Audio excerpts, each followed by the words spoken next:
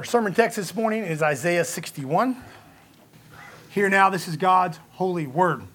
The Spirit of the Lord God is upon me, because Yahweh has anointed me to preach good tidings to the poor. He has sent me to heal the brokenhearted, to proclaim liberty to the captives, and the opening of the prison to those who are bound, to proclaim the acceptable year of Yahweh and the day of vengeance of our God, to comfort all who mourn, to console those who mourn in Zion, to give them beauty for ashes, the oil of joy for mourning, the garment of praise for the spirit of heaviness, that they may be called trees of righteousness, the planting of Yahweh, that he may be glorified.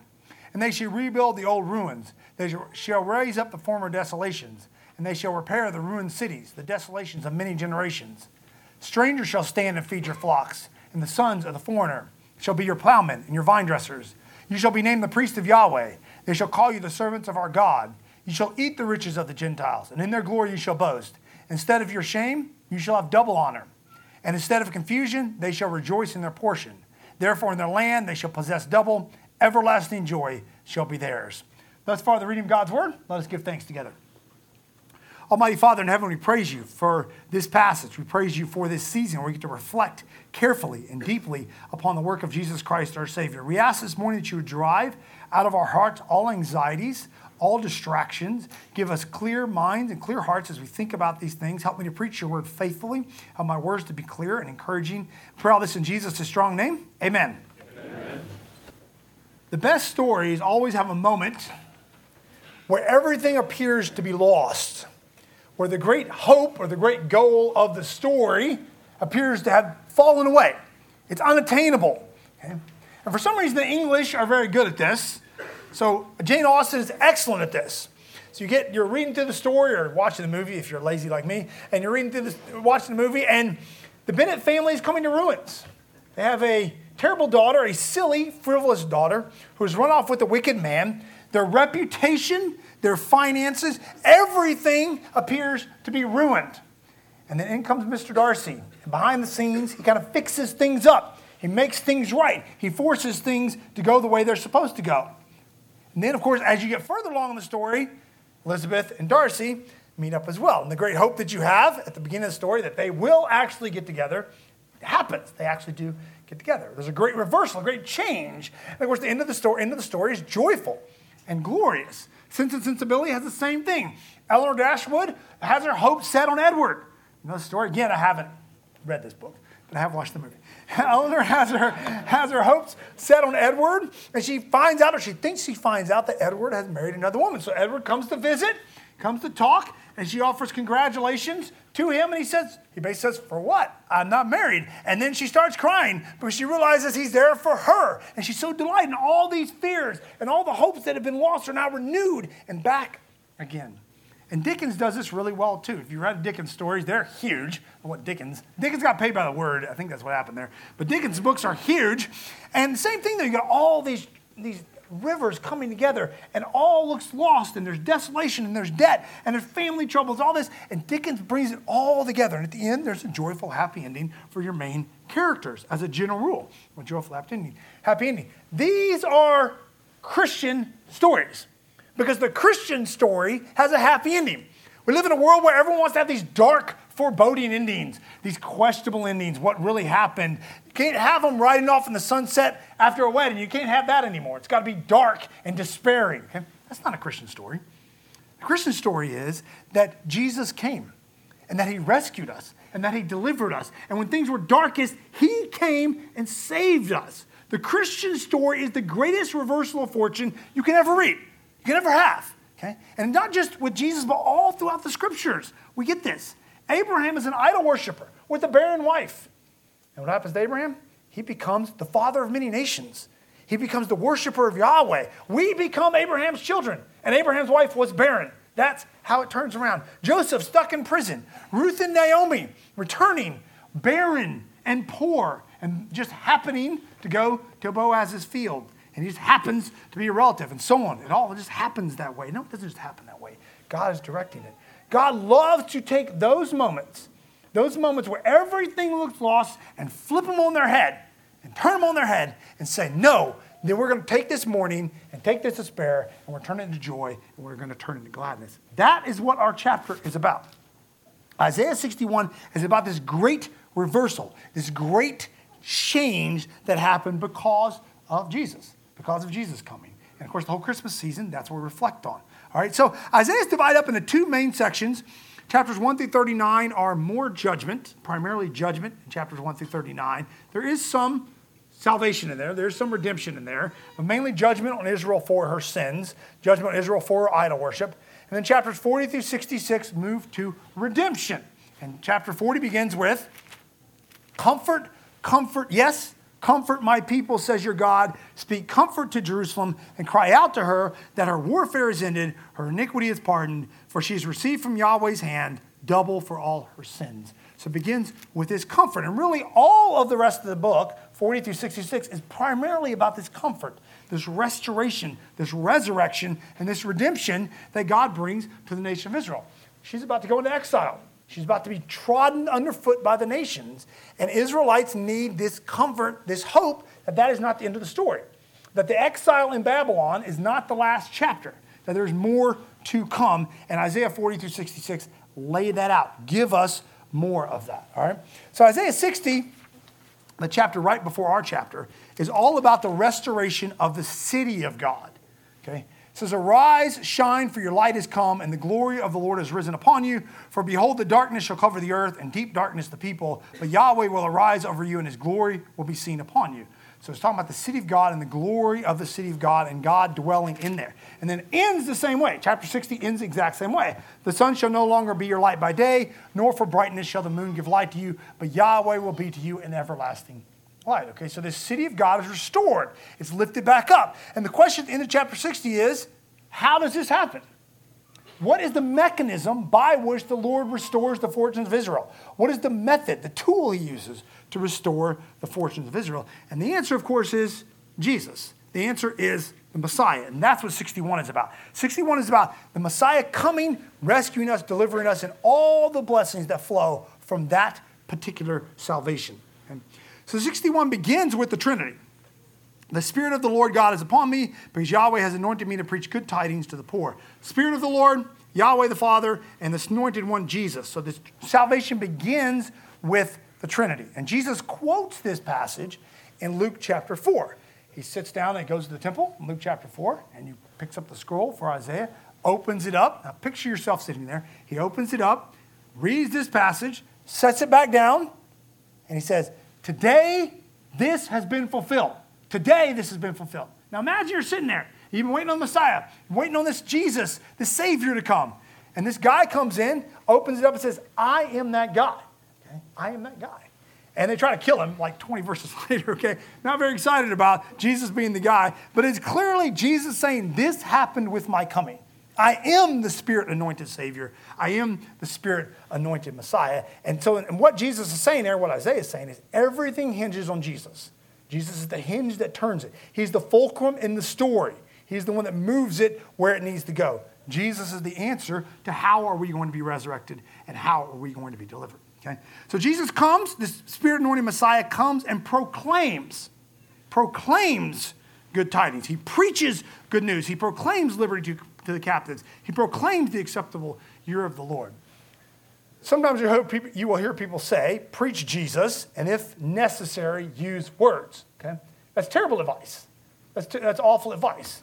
The only way you get Jesus is by preaching Jesus. Okay? That's how people get Jesus. Jesus preached Jesus. Everybody who loves the Lord preaches Jesus. The gospel comes through the proclamation of the word. And yes, your life matters and your character matters and how you look matters. It does matter. But the gospel comes primarily through the proclamation of the word. This is how Jesus did it. This is how Paul did it. And that's how we're supposed to do it. So proclaiming God's word and proclaiming the good news of Jesus Christ is part of our task. A little bit of a tangent, but part of our task. Okay? So what is this great salvation that Jesus is bringing? What does it look like? Well, the language here is the language of freedom. Language is the language of rescue. Okay? Proclaim liberty. Open the prison. Okay? Set people free. The language of being set free, of healing in chapter 1, sent me to heal. So the Bible uses a lot of different language when it comes to our salvation. There's not one specific, picture that it paints. There's numerous different pictures. Here the picture is, we are in prison. We're bound. We're slaves. Think of Egypt. We're in Egypt. And instead of Moses leading Israel out of Egypt, Jesus comes into Egypt, grabs us, and takes us out. Okay, that's what's going on. He comes in to rescue, comes in to set us free. Okay?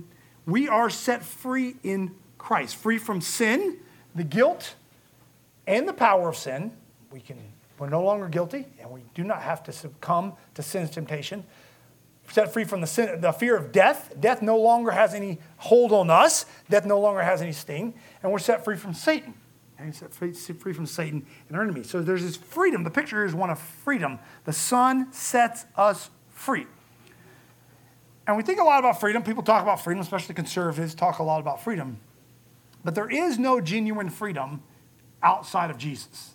Okay? Whatever freedom you're talking about, there is none outside of Christ. Christ is the one that sets us free. John 8:36, if the Son sets you free, you will be free indeed. Okay, so Jesus came to set us free from sin, free from Satan, free from death. And a society that rejects Jesus is a society that is not free. And this is why every time you turn around, there are more laws, there are more rules, there are more regulations everywhere you go because we are enslaved. We are a society that is enslaved. Okay? Where Jesus is, there is freedom. Where Jesus is not, there is slavery. All right? So the picture that Isaiah paints for us is him coming and rescuing us and delivering us. All right? So the picture really here is not so much about us receiving or us doing that. It's more about what Jesus comes and does. In the middle of this, you have this reference to vengeance. I want to just talk about this for just a minute. To proclaim the acceptable year of the Lord, that's a reference to the year of Jubilee, by the way. The year of Jubilee was every 50 years, all the debts were forgiven, the land was restored, the slaves were set free. Okay, the year of Jubilee was a year of freedom. Everything went back to the way it was supposed to be. Jesus came to proclaim the year of Jubilee, to set things back the way they were supposed to be. Okay, to proclaim the acceptable year of the Lord and the day of vengeance of our God. And now, our passage is primarily about salvation, but with salvation, wrath always accompanies salvation. You cannot have the salvation of God's people without also the vengeance, the wrath. And we see this in the ministry of Jesus. Pastor Garner's been going through Matthew. How many times has this come up in the parables? Where they have a choice here. And how do the parables end? Well, he cast them in everlasting fire, or he handed them over to the torturers. Okay? So salvation comes in Christ, yes, but it's also a day of vengeance. For those who do not believe, for those who do not trust, it is not a good day. It is a terrible day, a terrifying day. There's always vengeance with salvation. And some people like to have Jesus, one part of Jesus, but not the other part of Jesus. And it doesn't work that way. You can't have the Jesus of love. You can't have the Jesus, the saving Jesus, without also having the Jesus who pours out his wrath on his enemies. Without also having the Jesus, where it says in Revelation, they flee from his face. They flee from the wrath of the Lamb. Okay, so those two things go together. And it's not the emphasis of the passage, but it is there. I think Isaiah just wants to remind us that the day of salvation for us is the day of vengeance for others. Another great passage on this, I'm not going to read it, but it's 2 Thessalonians 1, where it talks about redemption and judgment at the same time. Okay, so there's this judgment that comes with this great salvation. So who is this that is being saved? Who does this salvation come to? In a sense, it's indiscriminate. It comes to all men. Isaiah 55 says, if you're thirsty, come drink water without cost. Okay, it comes to all men. It's available to all men. But who are those who are actually saved? And the answer is those who mourn, those who are in a spirit of heaviness, those who are brokenhearted, those who have ashes. In other words, the only ones who are delivered by Jesus are the ones who know they need to be delivered by Jesus, the ones who know they are sinners. The ones who are rescued by Christ are the ones who mourn for their sins. There's a song that, I let my kids listen to some terrible music sometimes. So there's a song, The Spirit in the Sky. Some of you older folks might remember the song, Spirit in the Sky. There's a line in that song where it says, I've never sinned, I've never been a sinner, I've got a friend in Jesus. Okay? And my kids always laugh at that. And one day we were driving in the car like, Dad, why would he need Jesus if he's never been a sinner? Why would he need Jesus if he's never sinned? And the answer is you don't need Jesus if you've never sinned. If you don't recognize your sin, there's no reason to flee to Jesus. There's no reason to come to the one who comforts. There's no reason to come to the one who consoles us. Comfort, consolation, beauty for ashes, joy for mourning only come to those who recognize their sin, hate their sin, and flee to Jesus. Now, what I'm not encouraging here is wallowing in your sin. Okay, we don't want to go that. We're not going that route. We're just laying our sin and just roll over and over in it and say how terrible a human being we are. That's not what we're doing. What we're doing is saying we are sinners. We recognize our need for Jesus, and we recognize the need for our sin to be taken care of. If you don't do that, then you're not going to grow, even as a Christian. You know, obviously, if you're a pagan and you don't recognize your need for sin, need for Jesus, you're not going to convert to Christ. But even in your Christian life, even once you become a Christian, you're not going to grow if you don't weed out sin. If you don't look honestly at what you're doing. If you're not able to say, you know what, I'm wrong there. I'm not as patient as I should be. I wasn't as kind as I should be. I was lazy there. You don't grow as a Christian if you don't mourn over your sin. Again, the answer here is not to wallow in it, but the answer is to mourn over it and to turn from it. These are the ones that get comfort and consolation. Those are the ones that Jesus comes to. We live in a society where everyone knows they're guilty. Everybody knows this. I think Romans 1 teaches that very clearly. We know we're guilty. People know they're guilty, but they refuse to acknowledge it. They won't acknowledge it or look at it straight on, and so they don't know how to deal with it. They won't honestly deal with it. We live in a society with blood on our hands, full of guilty people who don't know how to deal with their guilt, don't know how to deal with their sin. Just one illustration, we can think of many, you can probably think of some yourself, but statistics say that 17 to 22% of women are on antidepressants. Okay? Maybe it's lower than that, maybe a little higher than that. I don't know but that's a lot. That's a good bit, okay? And some of that's probably legitimate. Some of that probably is necessary. But some of it, I can almost guarantee you, is linked to not dealing with guilt, not dealing with sin. How many psychological issues do we have in our nation today, in our society today, that are due to people not dealing with their sin? Their sin it has consequences. When you sin, it doesn't go away. It just sits there. It just sits there and rots like you're sticking something in your backpack and forgetting about it for 6 months and going back. It's still there and it's stinking everything up. That's what sin does. So for us, my encouragement to you with this particular section of the text is flee to Christ for mercy. Don't hide your sin. Don't pretend like it doesn't exist. Christ is merciful. He wants you to bring that to him. He wants to give you comfort. He wants to give you consolation. He's a lot more apt, willing to forgive than we are willing to run to him. So don't be foolish and hide your sin. Don't be foolish, just pretend like it doesn't exist. Deal with it, bring it to Jesus, and take care of it. That's the ones. Those are the people that get comfort. Those are the people that get consolation. And the Sermon on the Mount begins the same way, right? Blessed are the poor in spirit. Verse 1 of our passage says to preach good tidings to the poor. Blessed are the poor in spirit, for theirs is the kingdom of heaven. Blessed are those who mourn, for they shall be comforted. Blessed are those who mourn, for they shall be comforted. So Jesus tells us if we mourn over our sin, then we will be comforted. All right? So this is the work that Jesus came to do. Don't be foolish and hide your sin. Mourn over it instead. Okay, so this great salvation happens. Jesus comes, he proclaims it. He does the work on the cross, which isn't mentioned here so much, but is mentioned back in Isaiah 53. He does his work on the cross. He flips the script. He reverses everything, and we become trees of righteousness. At the end of verse 3, we may be called trees of righteousness. It's kind of echo of Psalm 1, planted by the rivers of water. Where we meditate on God's law, we're planted by the rivers of water. We become trees of righteousness that God may be glorified. That's the effect of this great salvation. We are planted, we are strong, and God is glorified. All right, so there's a flow here. The Spirit-anointed Messiah comes, proclaims liberty to the captives, rescues us, pulls us out of prison, gives us joy instead of mourning, and then he plants us in his land like a vineyard. He plants us, and we glorify him in that. He is glorified through that. Then what happens? Okay, then what's the next flow? The next thing is we, the resurrected people of God, the rescued people of God, go out and begin to resurrect the world around us. We begin to rebuild the world around us. Verse 4, and they shall rebuild the old ruins, they shall raise up the former desolations, and they shall repair the ruined cities, the desolations of many generations. It's an odd thing when a Christian will argue that the salvation that we have has no impact on society out there. You'll hear people say the gospel is not about politics, it's not about law, it's not about journalism, it's not about economics, it's not about our communities. The gospel is primarily about us being saved.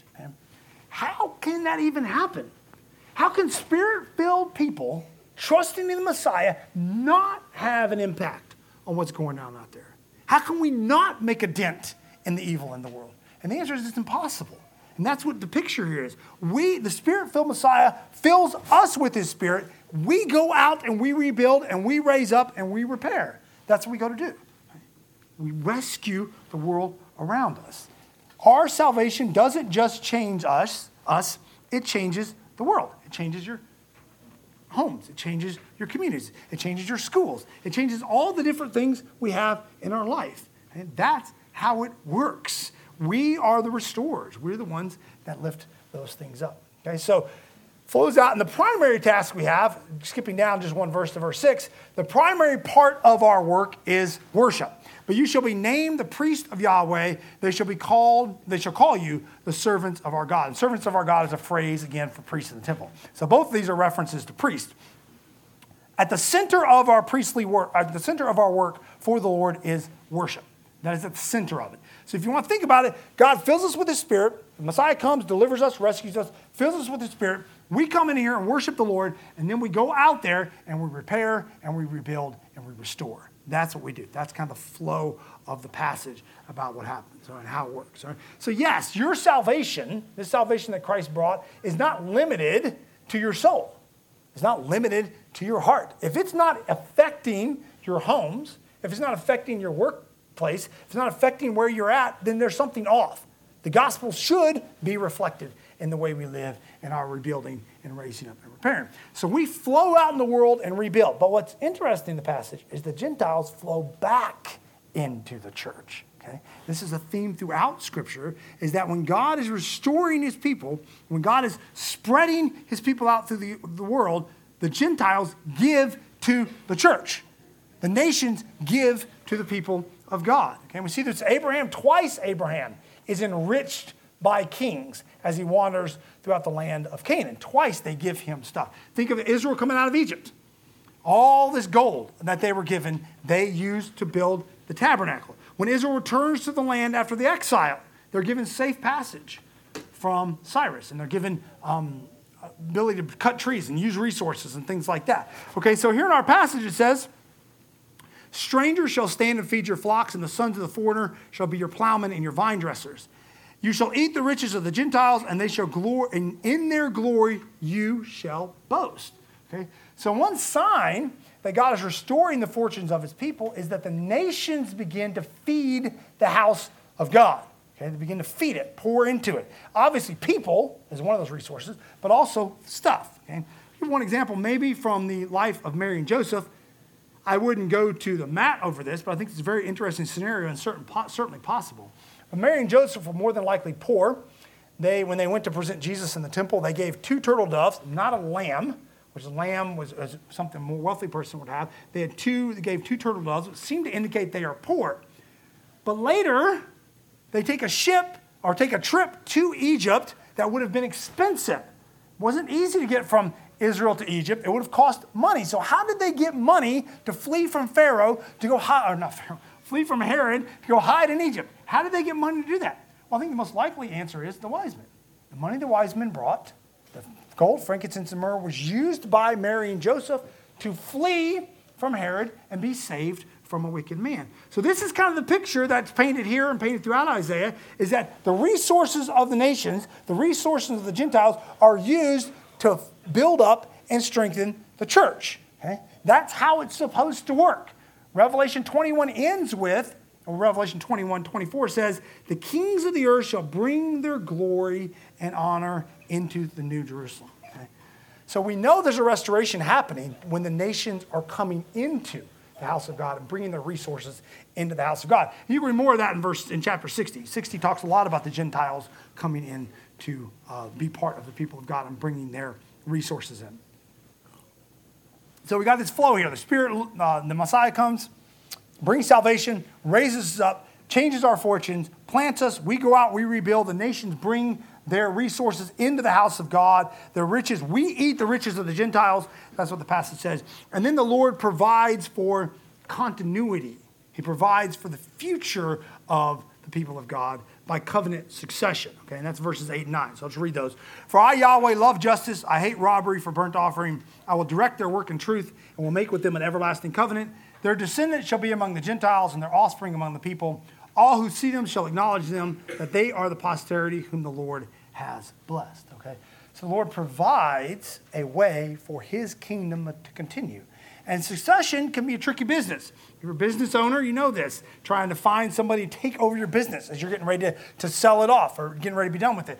Coaches, often there's a hard time with coaches. You have a good coach for a long, long time, and then he retires. Who's next? And it can be bad news. You can often have bad coaches. You see some teams right now that have bad coaches. They just keep going through coach after coach, and it doesn't help, all right? And as Christians, we want to think about what's going to happen with our part of the kingdom of God when we die. When we pass out of this world, what is going to happen?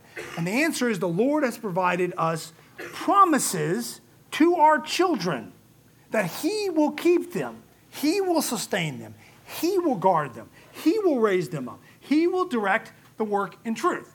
Okay? So we have to labor. I'm not saying we're lazy, but the work is the Lord's. He is the one that keeps them. He is the one that keeps it going the way it's supposed to go. So over the last, 20, 30 years, there's been a huge increase in people talking about covenant succession. And this is great. This is just the idea that, we should expect Christian parents to raise Christian children. Just that basic idea. We treat them like Christians. We raise them up as Christians. We treat them like disciples. Okay? There's been a huge upsurge in that, and that's really good. I think for a long time, the church, even the Presbyterian churches, which should have known better, lost that idea. So that's come back. But we want to remember when God is faithful, when our children are raised up and their children are faithful, it is primarily a work of the Lord. Okay? It's not primarily our work. Now, do we labor? Yes. But we are means to an end. It is primarily a work of the Lord. And kind of compare it to preaching. When we prepare, we come up here, we preach, we give you guys the word, but in the end, the one who bears fruit in that is not me or Pastor Garner. The one who bears fruit in that is the Spirit. The Spirit is the one that applies it. And the same thing in the life of your children. Here, the emphasis is not so much on you raising your children in the Lord. The emphasis is on the Lord doing a good work in the life of your children. I will direct their work in truth. I will make an everlasting covenant with them. When the nations see the posterity, they will know the Lord has blessed them. Okay? So yes, we want to labor diligently. But in the end, when we have faithful children, we say, thank you, Lord. That was a good work. Praise the Lord for the work that he did there. Okay? All right, so then verses 10 and 11 end with this rejoicing, a wedding and a garden, which seems appropriate. A wedding and a garden in verse 10 and 11. I will greatly rejoice in Yahweh. My soul shall be joyful in my God. He has clothed me with the garments of salvation. He has covered me with the robe of righteousness. As a bridegroom decks himself with ornaments, and a bride adorns herself with jewels. For the earth brings forth its bud, for as the earth brings forth its bud, as the garden causes the things that are sown in to spring forth, so the Lord God will cause righteousness and praise to spring forth before all the nations. Right? So this is the end of the Christian story. The end of the story is a wedding and a garden. The end of the story is rejoicing. The end of the story is glorious garments. The end of the story is dancing and festivity and gladness and fruitfulness. That is the end of the story. That is always the end of the Christian story. There is no other ending. There is no other path. This isn't choose your own adventure, where you get to pick which way you want to go. For the Christian, for us as believers in the Lord Jesus Christ, it always ends there with righteousness and glory and a wedding and a garden. And that's what Christmas is about. That's part of what Christmas is about. We're reminding ourselves of that great and glorious truth. So the flow here is we are saved and redeemed by Jesus. He reverses our fortunes. He raises us up. He plants us. We go out and change the world. The world brings its glory back into the church. Her resources come back into the church. Our children are preserved. They carry on the work of the Messiah. They carry that on. And the story ends with a wedding and a garden. It ends with glory. That's where it ends. Let's just, a few truths I want to pull out of this, just a couple things. All right. So first, over the last several decades, there's been a huge renewal in the talking about the universal dimension of Christ's work. Okay. So for a long time, when people talk about Jesus saving things, saving people, they talk about Jesus saving individuals. There's no picture of Jesus saving the world. There's no universal dimension to it, okay? There's no joy to the world. There was just joy, joy, joy down in my heart. Okay, that's all it was. Joy, joy, joy down in my heart, not joy to the world. It wasn't cosmic. It wasn't universal. Okay? And I'm so grateful for the shift back because the Bible teaches this vast, universal glory. Everything changed when Jesus came. Everything changed. Nothing has been the same. The world shifted. Okay? Think about these guys who are trying to replace, BC and AD with BCE and CE, And what's the question there? The question is, well, what separates the common era from before the common era? What is it that separates these? Say it. What separates? It's Jesus. So even they're trying to get away and they can't get away. Jesus is the hinge that changes everything. Okay? When the gospel was first coming to England, the English were trying to decide whether they should celebrate Christmas on December 25th or not. And they just decided, yeah, we should celebrate on December 25th. Even if that isn't his birth date, it's appropriate because it's the darkest time of year. It's the darkest time of year. And that's when the Messiah came, at the darkest time of year. And he shed light on the whole world. And those angels and everything tell us the world changed. And that's how it is. I think people sometimes look back and they're like, the church is not great. It's kind of weak and those sort of things. Do you know how we started? We started in a little room in Jerusalem. And that's how we started. And now we're all over the world. The church is magnificent. Jesus has changed everything. And at Christmas is a great time to remember that. But never forget that he didn't just came to save the world. He came to save you. And he came to save me. And he came to save our children. Yes, there's this great universal salvation that he brought. But there's this salvation for us. He is our Savior. Okay? He made the blind to see. We were blind. He made the lame to walk. We were lame. He made the deaf to hear. We were deaf. Christmas is such a wonderful season to remember God's works. Not just his great works, but the works he's done in your life. Some of you have been through darkness, and the Lord has brought you out to the other side. He has turned your mourning into gladness. Remember those works as you go throughout this Christmas season. Yes, focus on the birth and the resurrection and the ascension. Those are great. But all of that flows into your life. He is your Savior. He's not a Savior. This isn't someone else's story. This is your story. This is my story. This is our story. We are part of this. And the Lord has rescued you from great and terrible things. Remember that during the Christmas season and rejoice. Let the Christmas season be dominated by joy and gladness because of all that God has done. Some of you are still in a dark place. Some of you are in difficult situations. Right? The mourning hasn't lifted yet. The spirit of heaviness hasn't been taken away yet. My encouragement to you is to remember that no matter what pain or grief you have in this life, you still have Jesus. And that is not a cliche. That is the truth. The greatest need you ever have, has been met in Christ. Okay? Everything is good in him. So yes, darkness is here. Yes, there can be pain. And sometimes it doesn't live for a long time. But you have Jesus. He who did not spare his own son, Romans 8, but delivered him up for us all, how shall he not freely give us all things? God writes the best stories. You have stories that he's written. He's writing a huge story with Jesus across the world, saving the world, redeeming us. He's writing this huge story, but you have a story too. You're part of that story. So don't forget this Christmas season, how good Jesus has been to you, how great that salvation is, not just for the world, but for you. Let's pray together. Father in heaven, we do thank you for the ways you work in our lives. We thank you for your Son, Jesus Christ, and his work upon the cross. We thank you that you have saved us and redeemed us. Some of us have gone, you've saved us from just dark, terrible, horrible circumstances and rescued us, and we're so grateful for that. Give us glad hearts during this Christmas season. Give us joyful hearts at this great salvation that you have brought in your Son, Jesus Christ. We pray this in his strong name. Amen.